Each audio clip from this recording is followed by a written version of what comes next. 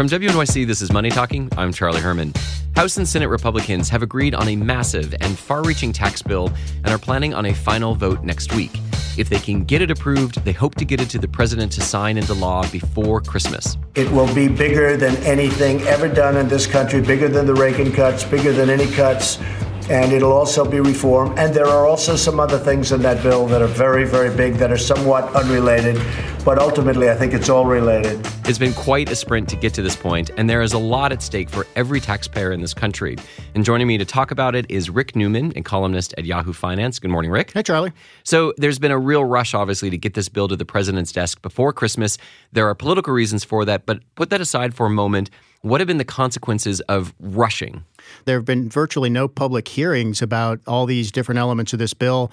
They say they're close to having a final draft, the thing that Congress will actually vote on, and presumably President Trump will sign if it passes. And there are tons of details that we don't know what they are. It feels like on a regular basis that we keep learning little things that are in there that either a Congress member inserted or has some real-world implications that people aren't even quite aware of. Yes, and I think that's likely to go on for months, assuming this passes. In fact, in Congress, they're already talking about, once they pass this bill, having another bill that they would take up in 2018 that would sort of address to fix the problems with the first bill.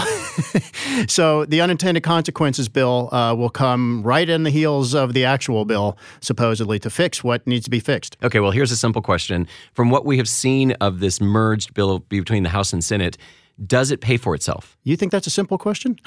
I would hope it's a simple question.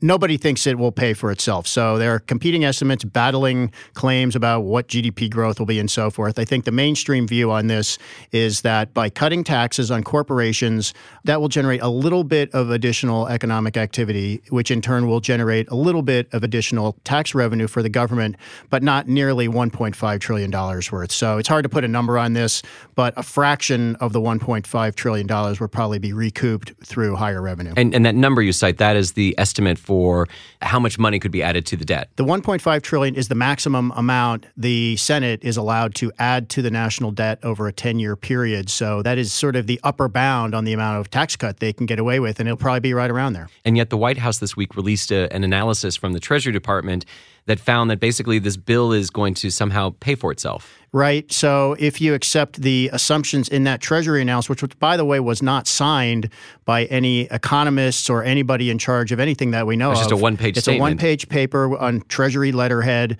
with no authority other than the Treasury Department, I guess, behind it.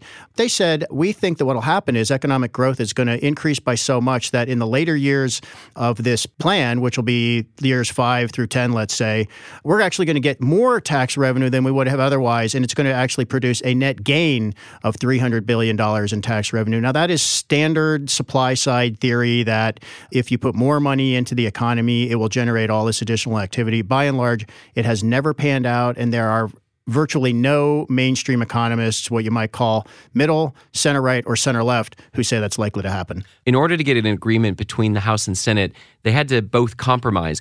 So what is the direction that the tax bill is moving towards? Like, who's going to win from this and who's going to lose? The one thing that's super clear is the corporate tax rate is coming down by a lot. The original target was 20%. Now it looks like it'll settle around 21%. It could settle around 22%. So that will have a very large and pretty quick impact on economic decisions in the U.S. economy. It will affect the decisions corporations make about where to locate their business. It will affect the decisions investors make about where to invest their money. You could see more foreign money, for example, coming into the United States, investing in U.S. firms because suddenly the return seems like it might be higher. Then you get to the individual side of the tax cuts, which are a relatively small part of this package. About 2/3 of all these tax cuts are for businesses. There will be some tax cuts for individuals. I don't think they're going to be giant the way Trump characterizes them for almost anybody. I think it's fair to say a majority of families might see a small tax cut in 2018. You might notice that your paycheck gets a little bit bigger because the amount that the government withholds for taxes could actually go down. And then there will be a small percentage of people who will probably be harmed by this to some extent. That's one of the biggest questions. Who will those people be? What we think so far is that that will tend to be wealthier but not rich people. Let's say families earning between $200,000 and $500,000 in states that tend to be higher tax states where people are more likely to claim that deduction for state and local income taxes and for state and local property tax. a lot of people who could get hit by the reduction in the amount you could deduct for state and local income taxes are people in New York and New Jersey. Right. What impact do you think it'll have locally? It could be a significant impact. There have been some scare stories about this, so I think you have to take a deep breath and say, let's look at all the provisions of this tax bill because they all come into play. But there are some people who pay a lot in state and local income taxes and a lot in property taxes and typically deduct thousands and thousands of dollars. I mean, 5 and 6 digits sometimes they deduct so that lowers their tax bill, and that's going to come all the way down to just $10,000. So there will definitely be some losers. It also seems that a lot of the places that are being targeted are blue states, like New York and California.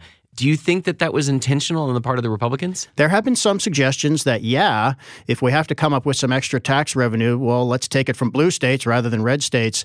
It's not quite that simple. I've actually looked at people in swing states like Pennsylvania, Ohio, Michigan, Iowa.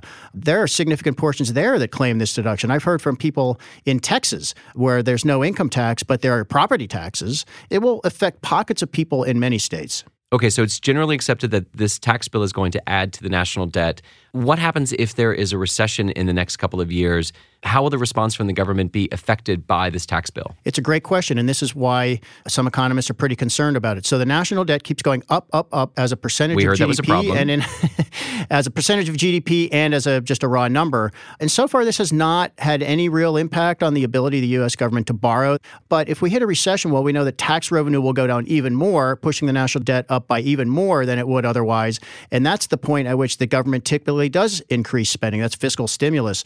Will the government be able to do that next time? Will the investors who loan the U.S. government that money say, sure, we're willing to loan you even more money and we're willing to accept low interest rates like we have in the past? Or will they start to be concerned about this? So we don't know the answer, but we do know that there's a pretty good chance there will be a recession in the next decade.